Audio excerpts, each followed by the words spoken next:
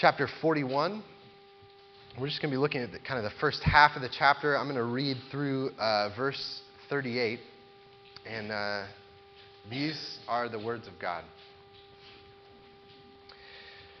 After 2 whole years, Pharaoh dreamed that he was standing by the Nile, and behold, there came up out of the Nile 7 cows, attractive and plump, and they fed in the reed grass. And behold, 7 other cows, ugly and thin, came up out of the Nile after them, and stood by the other cows on the bank of the Nile. And the ugly, thin cows ate up the 7 attractive, plump cows. And Pharaoh awoke, and he fell asleep, and dreamed a second time. And behold, 7 ears of grain, plump and good, were growing on one stalk. And behold, after them sprouted 7 ears, thin and blighted by the east wind. And the thin ears swallowed up the 7 plump, full ears. And Pharaoh awoke, and behold, it was a dream. So in the morning, his spirit was troubled, and he sent and called for all the magicians of Egypt and all its wise men. Pharaoh told them his dreams, but there was none who could interpret them to Pharaoh. Then the chief cupbearer said to Pharaoh, I remember my offenses today. When Pharaoh was angry with his servants and put me and the chief baker in custody in the house of the captain of the guard, we dreamed on the same night, he and I, each having a dream with its own interpretation. A young Hebrew was there with us, a servant of the captain of the guard. When we told him, he interpreted our dreams to us, giving an interpretation to each man according to his dream. And as he interpreted to us, it came about. I was restored to my office, and the baker was hanged. Then Pharaoh sent and called Joseph, and they quickly brought him out of the pit. And when he had shaved himself and changed his clothes, he came in before Pharaoh, and Pharaoh said to Joseph, I've had a dream, and there is no one who can interpret it. I have heard it said of you that when you hear a dream, you can interpret it. Joseph answered Pharaoh, it is not in me. God will give Pharaoh a favorable answer. Then Pharaoh said to Joseph, behold, in my dream I was standing on the banks of the Nile. 7 cows, plump and attractive, came up out of the Nile and fed in the reed grass. 7 other cows came up after them, poor and very ugly and thin, such as I have never seen in the land of Egypt.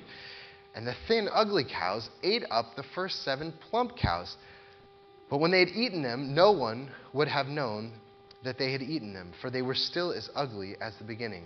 Then I awoke. I also saw in my dream 7 ears growing on one stalk, full and good. 7 ears withered, thin, and blighted by the east wind, sprouted after them. And the thin ears swallowed up the 7 good ears, and I told it to the magicians, but there was no one who could explain it to me. Then Joseph said to Pharaoh, the dreams of Pharaoh are one. God has revealed to Pharaoh what he is about to do. The 7 good cows are 7 years, and the 7 good ears are 7 years. The dreams are one. The 7 lean and ugly cows that come up after them are 7 years, and the 7 empty ears, blighted by the east wind, are also 7 years of famine. It is as I told Pharaoh. God has shown to Pharaoh what he is about to do. There will come 7 years of great plenty throughout all the land of Egypt, but after them there will arise 7 years of famine, and all the plenty will be forgotten in the land of Egypt. The famine will consume the land, and the plenty will be unknown in the land by reason of the famine that will follow, for it will be very severe. And the doubling of Pharaoh's dream means that the thing is fixed by God, and God will shortly bring it about. Now, therefore, let Pharaoh select a discerning and wise man and set him over the land of Egypt. Let Pharaoh proceed to appoint overseers over the land and take 1/5 of the produce of the land of Egypt during the 7 plentiful years, and let them gather all the food of these good years that are coming and store up grain under the authority of Pharaoh in for food in the cities, and let them keep it. That food shall be a reserve for the land against the 7 years of famine that are to occur in the land of Egypt, so that the land may not perish through the famine. This proposal pleased Pharaoh and all his servants, and Pharaoh said to his servants, can we find a man like this in whom is the Spirit of God? Let's pray together.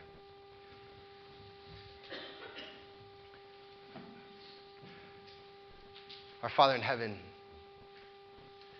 We can only know you if you teach us, if you speak to us. And we can only understand your words if your Spirit comes and teaches, instructs our hearts, that your word may be applied to our lives and into our minds, that we would respond to your word with faith and with obedience. We ask that now you would teach us. And we love to sit before you and to learn from you. Our souls long to hear from you. So please be our guide now as we devote ourselves to your word. And we ask this in the name of Jesus, our Savior. Amen. So the title of this sermon this morning is Revelation, which I know is the last book of the Bible is called Revelation. That's not what I'm referring to, the last book of the Bible by Revelation. What I mean by Revelation is that the Bible tells us that that revelation is the way that we come to know God. The way that we get in touch with God is not like God is some force or energy up in the sky that we somehow learn disciplines and find some way to tap into. But instead, that God is personal. God is like a person. And like other people that we know and that we have relationships with, He's loving, He's creative, He has opinions about things, He's passionate, He's kind, He's forgiving, He's a judge, He gets angry. He's personal. And just like the only way we can get to know other people is if they reveal themselves to us, the only way we can get to know God is if He reveals Himself to us through a revelation. So let me give you an example of what I mean by that. So, when Shannon and I were dating, we started dating 3 days before she left for college. She was going to go to Wazoo in Pullman, and I was going to come to Western. And it was our freshman year. We'd just fallen in love, and we're 6 hours apart from each other. And, of course, one of the big questions that was stirring in me is, okay, is this going to work out? Wow, we got 4 years ahead of each other. We're 6 hours away. I'm sure she's going to meet some schmo out in Pullman who is going to be cooler than I am. And so this is not looking good for me. And so over the next few weeks, we'll be sending emails and having phone calls, and I'm trying to speculate, what is she thinking? What is she feeling? What's happening?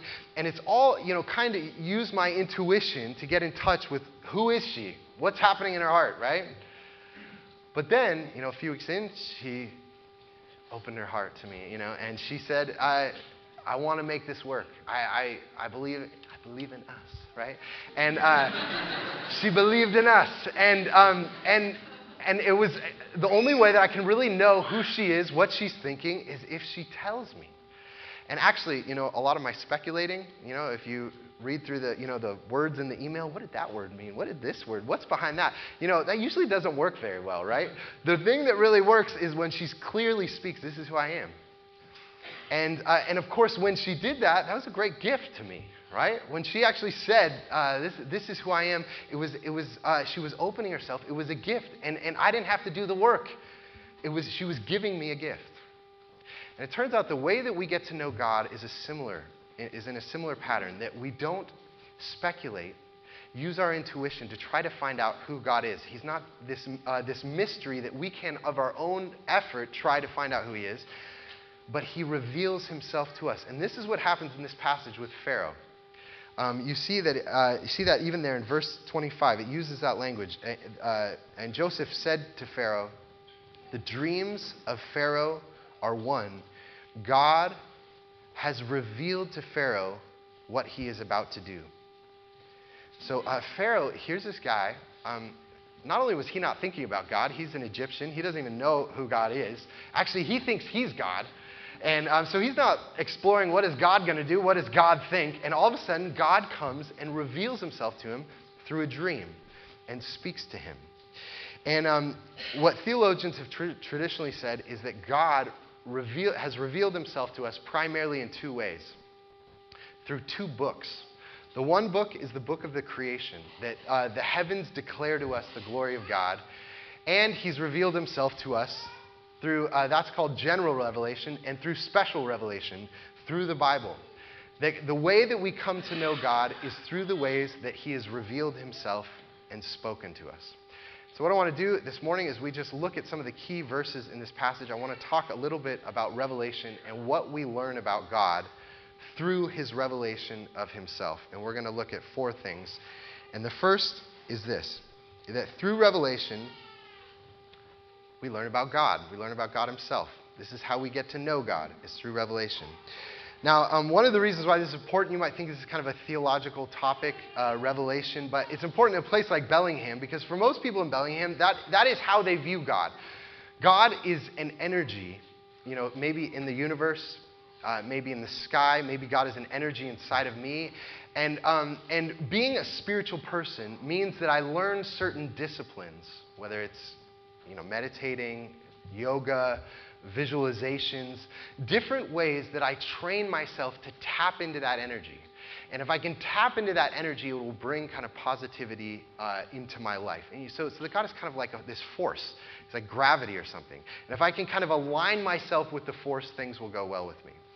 And so that the way that I get to know God is really through my own effort, right? It's through sticking to these disciplines, through techniques. We learn certain techniques. Now, it's actually that's not just in Bellingham and kind of the spiritual culture of Bellingham, but if you go up on the campus, up to Western, and most conversations about God are going to be happening in a philosophical, maybe a philosophy class where you're debating whether does God exist? Do we really know? What can we know about God? What can we say about God? But again, we're knowing about God through a technique. Right? We're using our reason, our logic, our speculation, our intuition to make a decision about what do we believe about God. And in both the spirituality in Bellingham and the philosophy of a college campus, the starting point is me. We start with me, and then I'm going to use my own effort, and I'm going to use certain techniques to arrive at a conclusion about who God is. And this actually, and let me just say one thing about that. And in that process, where I use these techniques to arrive at a conclusion about God, guess who remains in control of that process all along? I do. I'm determining who God is. And it's based on my effort and my control. And this is actually essentially the same kind of spirituality that was in Egypt, in Joseph's day, in Pharaoh's day. And because, this passage begins, Pharaoh has a dream. And in Genesis so far, dreams in Genesis, the only dreams that Genesis talks about are dreams that come from God, right? So Abraham has dreams, and Jacob has dreams, and Joseph has dreams, and the cupbearer and the baker a couple chapters back had a dream. And all of these were things that, dreams that came from God. And then it says this in verse 8. So Pharaoh has a dream, and in verse 8 it says, so in the morning, after he's had this dream, his spirit was troubled. And actually the great Hebraist Robert Alter says that literally this means that he woke up and his heart was pounding. Pharaoh had this dream, and he woke up and he is filled with anxiety. His life, anxiety has taken hold of him. His heart is pounding inside of him. And he says, I don't know what is going on. And it says that, and he sent and he called for all the magicians of Egypt and all its wise men. Pharaoh told them his dream, but there was none who could interpret them to Pharaoh. Now what he's doing is going to all these magicians. And what we know about, ancient Egypt is they had a vast literature on how to interpret, decipher dreams. So they have all these books and they have all these techniques to say, listen, we know how to get in touch with what we know God's going to do, what the gods are going to do, the supernatural powers. We know how to tap into those. And yet, Pharaoh says that all their interpretations are wrong. How do you know they were wrong? How do you know they were, it's like, well, that sounds pretty good. One guy comes up, yeah, you're going to have 7 daughters and they're all going to die. That's what your dream means. I don't think that's it. So how did he know that these were the wrong dreams? He didn't know what the right interpretation was. He could tell that these dreams did not satisfy him. The techniques didn't work. And this is true for us as well, is that every technique, every effort of our own to attain to God, they don't get us there. they leave us deeply unsatisfied. And Pharaoh found that. He had all these wise men, all these magicians who saying, listen, look at all these books we have on dreams and deciphering dreams. And he said, you know what? They're just not hitting. They don't ring true to me. And what I love about this passage, what I love about this passage is Joseph's been in slavery and in prison for 12 years now. And Pharaoh has these crazy dreams. In the dream, there's these cows. So first, these cows come out of the river, and there's these big, fat, healthy cows that are walking around eating the grass. And then these gaunt, skeleton cows come up and start eating the other cows. Imagine having a dream like that. And you're in your dream, and it's just cannibal cows eating each other. And you think, what is wrong with me? Why do I come up with these kinds of thoughts? And it's this kind of nightmare, and he's freaked out. His heart's pounding in him. And so the cupbearer, who's like his right-hand man, says, hey, listen, I know a guy who helped me with some of my dreams. Let's go pull him out of the prison. And it says in verse 14, then Pharaoh sent and called Joseph, and they quickly brought him out of the pit. And when he had shaved himself and changed his clothes, he came to Pharaoh. And so Joseph, he's got this big beard with, bugs living in it, and his teeth are all crooked, and his hair's all, he's like, I'll interpret your cow dream. And he's coming out, and they're like, we need to clean you up a bit before shower, shave, okay, some new clothes. But even though they clean him up, he's still got a ring of the craziness in him. And I love how the first words that come out of his mouth. Look, he comes out of the pit. He's been in there for like 7 years or something. And it says in verse 15, and Pharaoh said to Joseph, I've had a dream, and there's no one who can interpret it. I have heard it said that when you hear a dream, you can interpret it. So he's basically saying, I hear you're better than the magicians. You've got a technique to get in touch with the dream. And listen to the first words out of Joseph's mouth.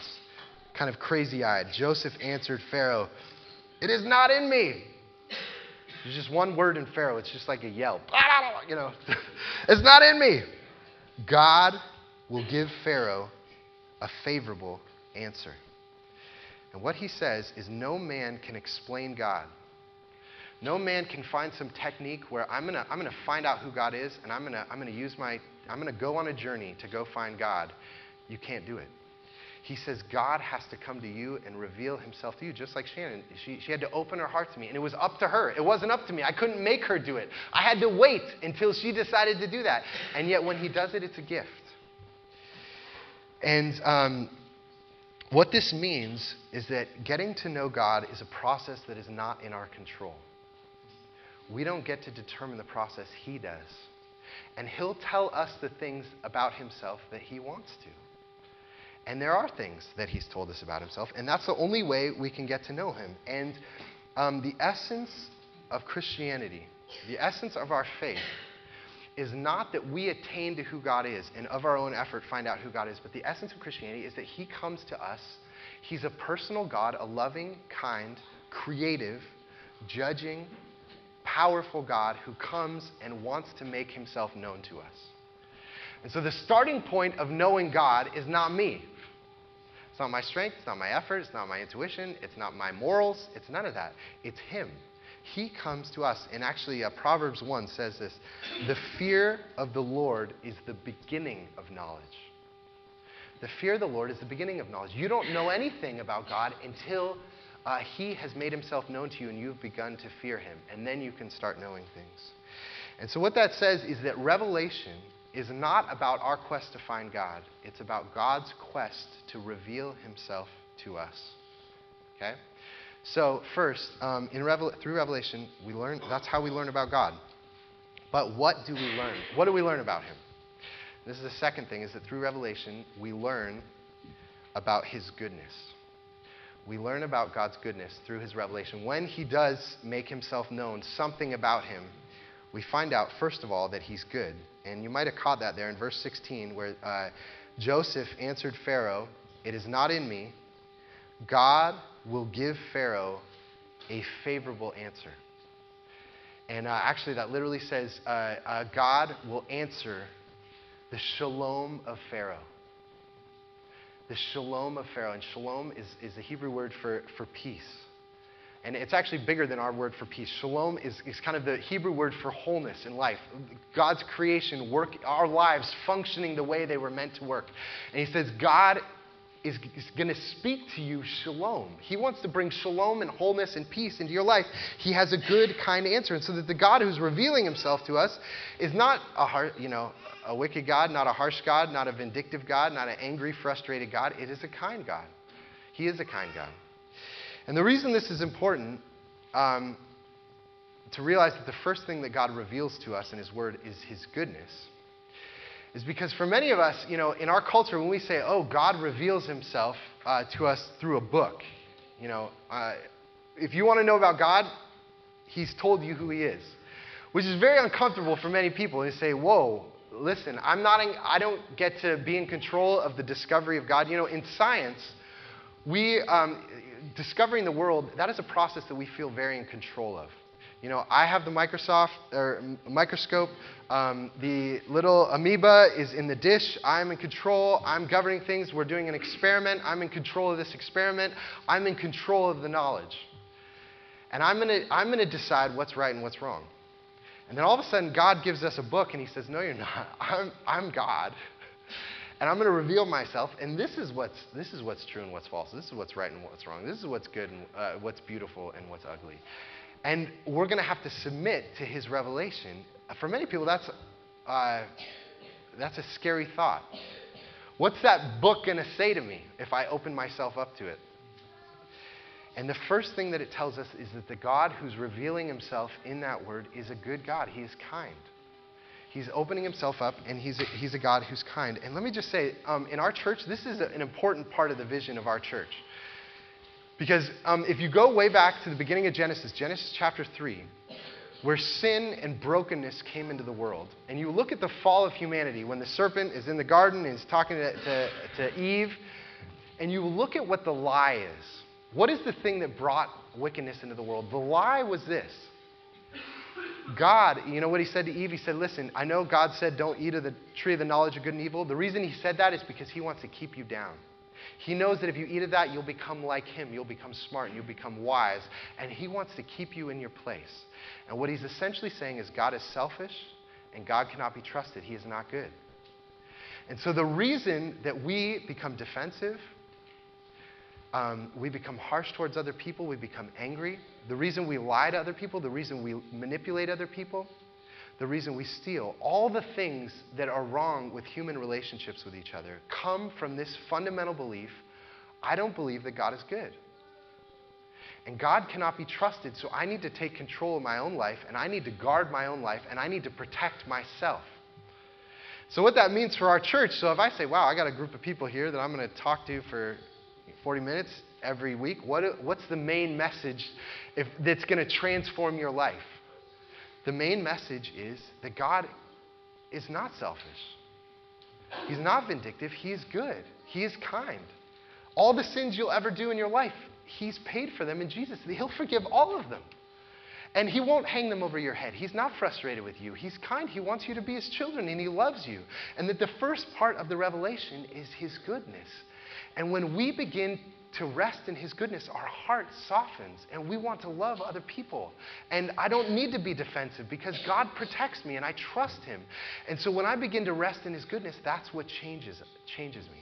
And so the first thing that God reveals to us in his word and in his creation is his goodness. Okay? But there's more that he teaches us, not just about his goodness, but we also learn about his power. We learn about his goodness, and we learn about his power. Now, you notice this 3 times in this text. As Joseph is talking to Pharaoh, verse 25, then Joseph said to Pharaoh, the dreams of Pharaoh are one. God has revealed to Pharaoh what he is about to do. God is going to act. He's going to do something, and he's powerful, and he's warning you. Verse 28 again. It is as I told Pharaoh, God has shown to Pharaoh what he is about to do. And then again in verse 32, and the doubling of Pharaoh's dreams, Pharaoh had these 2 dreams that kind of said the same thing. The doubling of Pharaoh's dreams means that the thing is fixed by God, and God will shortly bring it about. And the message here is that God is absolutely in control of everything. So God's giving this dream to Pharaoh to say, listen, you're going to have 7 years of abundance, and then you're going to have 7 years of famine. So the crops, the rain, the soil, all of that, God is in control of all of it. And he is going to do something with it. He's going to give you 7 years of abundance, 7 years of famine. And one of the reasons this is important is because, in the ancient world, you had all these little kingdoms scattered around the ancient Near East. And they all had these local deities. Their God, they had a little house where they'd make a statue and they'd say, this is our God. And when we go battle other people, he fights their God for us. And maybe he's the river deity, or maybe he's the sun god, or maybe he's the corn king, the fertility god. And we trusted him, but they're these local tribal deities. And one of the things that the Bible says over and over again is that the God of the Bible is not a local deity. He's not Israel's just God, their personal little God that they have a statue of in their house. He is the creator of everything. He is the king over everything.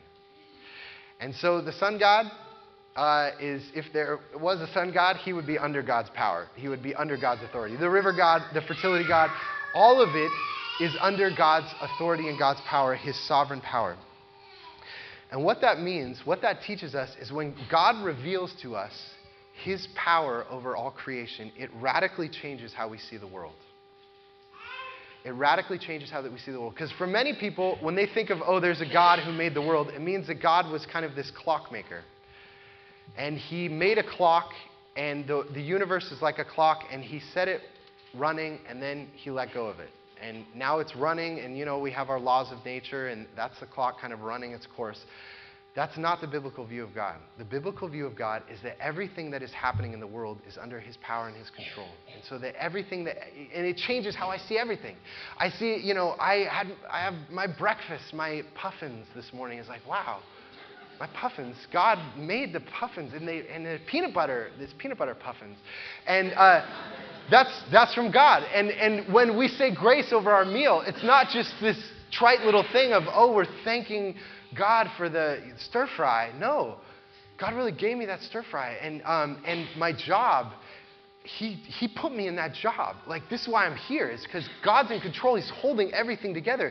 That's why I'm in this job. And this person that I'm working with, or this person, my brother, my sister, or my neighbors, or the people that I'm here at church with, or the fact that I'm in Bellingham, all these things, God is in control of. And the green that's coming off those trees, you can, and the blue that's coming from the sky, I can see it. You can turn around and look at it if you want. All those beautiful beams of light, the frequencies, I don't know how it works, that hit my eyeball. All of that is God giving. He's doing, he's working, he's holding together. He has his servants. And all of a sudden, this is not some clock that God set and let go of. Everything that's happening is under his power and control. And that's what he's saying to Pharaoh, is what's about to happen is under God's power and God's control. And it turns out that the good God that's revealed to us is also a profoundly powerful God. There's nothing that is out of his control. Now, one of the obvious questions of that is like, wow, okay, God's in control of everything that's happening. Does that make us robots? Right? He's played the script, he tells us what to do, and we just do it. We don't have any free will, any decision making, any responsibility in this project. It's just God in control of everything. Are we just robots? Well, the scriptures are so nuanced, so complete in how they teach to us. Because what happens in this passage is that Pharaoh's being told, listen, God's already decided what's going to happen. He's in complete control of all your crops, and he's going to give you 7 years of abundance and then 7 years of famine. That's the plan. And yet, what is Pharaoh supposed to do? He is supposed to respond. This isn't just information. He's supposed to do something with it. He's supposed to hear that, God's given him his revelation, and now he's supposed to be obedient and trust God. And so there is a response. He does have a place in it. And this is the third thing that Revelation shows us, not just his goodness and his power, but we also learn of his authority. God's authority, his right to direct and to judge our life.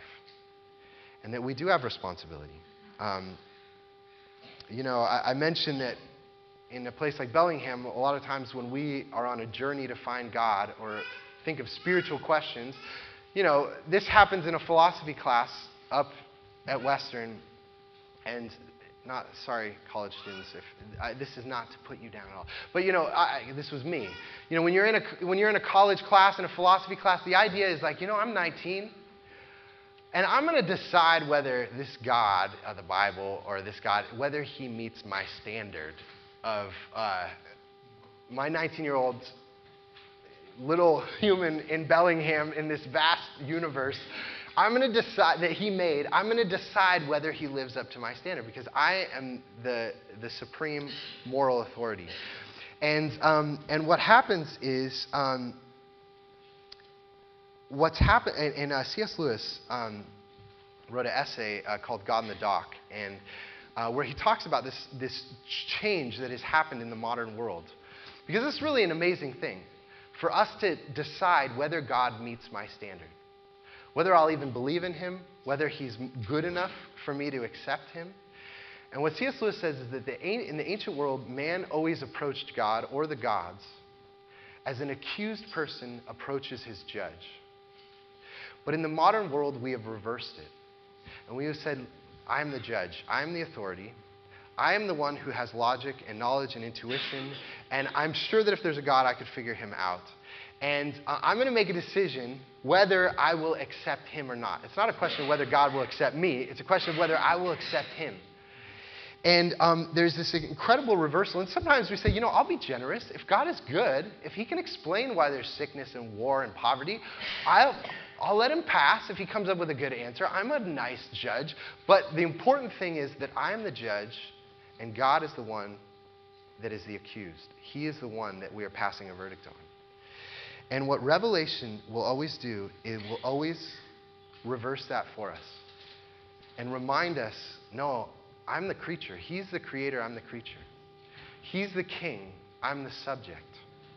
I'm the one who has to give an account to him. And in that sense, Revelation always demands of us a response. We don't just get information. We don't just read the Bible and say, I'm going to learn theology, and I'm going to, oh, wow, interesting things. It always demands a response from us.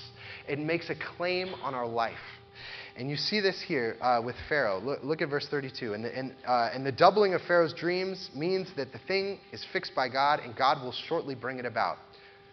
Now, therefore, let Pharaoh select a discerning and wise man and set him over the land of Egypt. Let Pharaoh proceed to appoint overseers over the land and take 1/5 of the produce of the land of Egypt during the 7 plentiful years, and let them gather all the food of these good years that are coming and store up grain under the authority of Pharaoh for food in the cities, and let them keep it. So basically Joseph says, look, listen, God's in complete control. He has power, but you have a responsibility. You need to do something. You need to appoint a wise man, and you need to store up grain, and you need to serve the nations and serve your people and be a good king and provide food for them. You need to act. And what Joseph is saying is that when we are faced with God's power and his goodness, we are faced with this question, how will I respond to the good and powerful God? Will I submit to him? Will I trust him? Will I obey him? Will I listen to his word? Which is also to say, are you willing to be out of control? Am I willing to be out of control in the process of my spiritual life? And to say that God is the one in control, and he will reveal himself to me, his goodness, his power, and his purposes. And to acknowledge that I am not God, which is actually an important thing for Pharaoh, because he thought he was God. And in our culture, we're told over and over again that we are God. And we are our own gods. We are autonomous and sovereign over our own lives. And let me read this. This is a favorite. If you turn to page 3 in your bulletin, it's kind of a long quote. But I love this quote, so I got to read it to you. And I debated whether to skip it, but it's good. So let's read it. This is Leslie Newbigin. Leslie Newbigin was a missionary for 50 years in India. And when he came back to the West from India, he was an Anglican. He was observing that the West had become a post-Christian culture. So he wrote a lot about what does it mean to be a missionary in a culture like ours that is now post-Christian. Like, the gospel has come here, we've been Christians, for a long time, and now we've rejected the gospel and we're on the kind of tail end of Christianity. How do we as Christians interact with a culture like that? And this is in his book, a really good book on discipleship called Proper Confidence. This is what he says. See if you can follow along with me. There is a radical break between these two kinds of knowing. The knowing often associated with the natural sciences, and the knowing involved in personal relations. Right? So the difference between Shannon and I and me and the amoeba in the microscope, okay? What's the difference between those two kinds of knowing? We experience this radical break, for example, when someone about whom we have been talking unexpectedly comes into the room. We can discuss an absent person in a manner that leaves us in full control of the discussion. But if the person comes into the room, we must either break off the discussion or change into a different mode of talking. This is a proper analogy of the break involved in the move from the classical, that's kind of the scientific, to the Christian way of understanding the world. If, so to say, the idea of the good has actually entered the room and spoken, we have to stop our former discussion and listen. Instead of asking all the questions, we must answer the questions put by the other. And what's happening here is that Pharaoh got a dream from God. God's revealing himself to him. And Joseph comes as this prophet who says, I'm going to explain the dream to you. God will tell me what the dream is about. And this is the beginning of a long line throughout the Old Testament of God speaking through his prophets.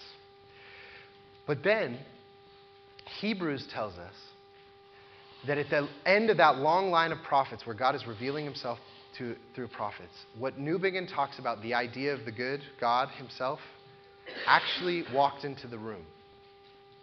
God has walked into the room in Jesus. And God has supremely shown who he is in the person of Jesus Christ. And so that when we explore God, our exploration of deciding who God is not a question where we say, I'm going to do some philosophy, I'm going to take the arguments and see which argument is most convincing. We are confronted with the person of Jesus Christ. And we look at Jesus Christ and we say, this is who God is. Is he good? We look at him caring for the poor. We look at him welcoming the outcast, and we see the very character of God, and we say, is that someone I trust? And we look at Jesus who's coming, who rose from the dead, who conquered death, and who healed people and showed his lordship over creation, and we see that he's powerful. And we look at Jesus, and he comes and he demands of each one of us not to just think about him as a philosopher, but to respond to his call, will you follow me? Will you trust me? Will you obey me? And you cannot be in control of the process. He alone will. And so this is the question that God's revelation always confronts us with, is will we trust the God of the Bible? Will we trust Jesus Christ? And therefore, will we obey him? And this is the question for us as a church as we study God's word and commit ourselves to his revelation. Let's pray together. Our Lord, we thank you that you've not left us wandering, blind, searching, clueless about who you are, but you have revealed yourself to us in your word, in your creation, and with your Spirit testifying in our hearts. We pray that you would give us faith to trust you and to respond to your revelation with faith and trust, that we would look at Jesus, our Savior, the last and final prophet, the very Son of God, and that we would follow him. And I pray for those who are here who have maybe never responded to that call where Jesus says, come to me and follow me, and who have left their sins, repented of their sins, and trusted in his saving grace. I pray that your Spirit would now give them faith to respond with trust and obedience. We thank you for this word in Jesus' name.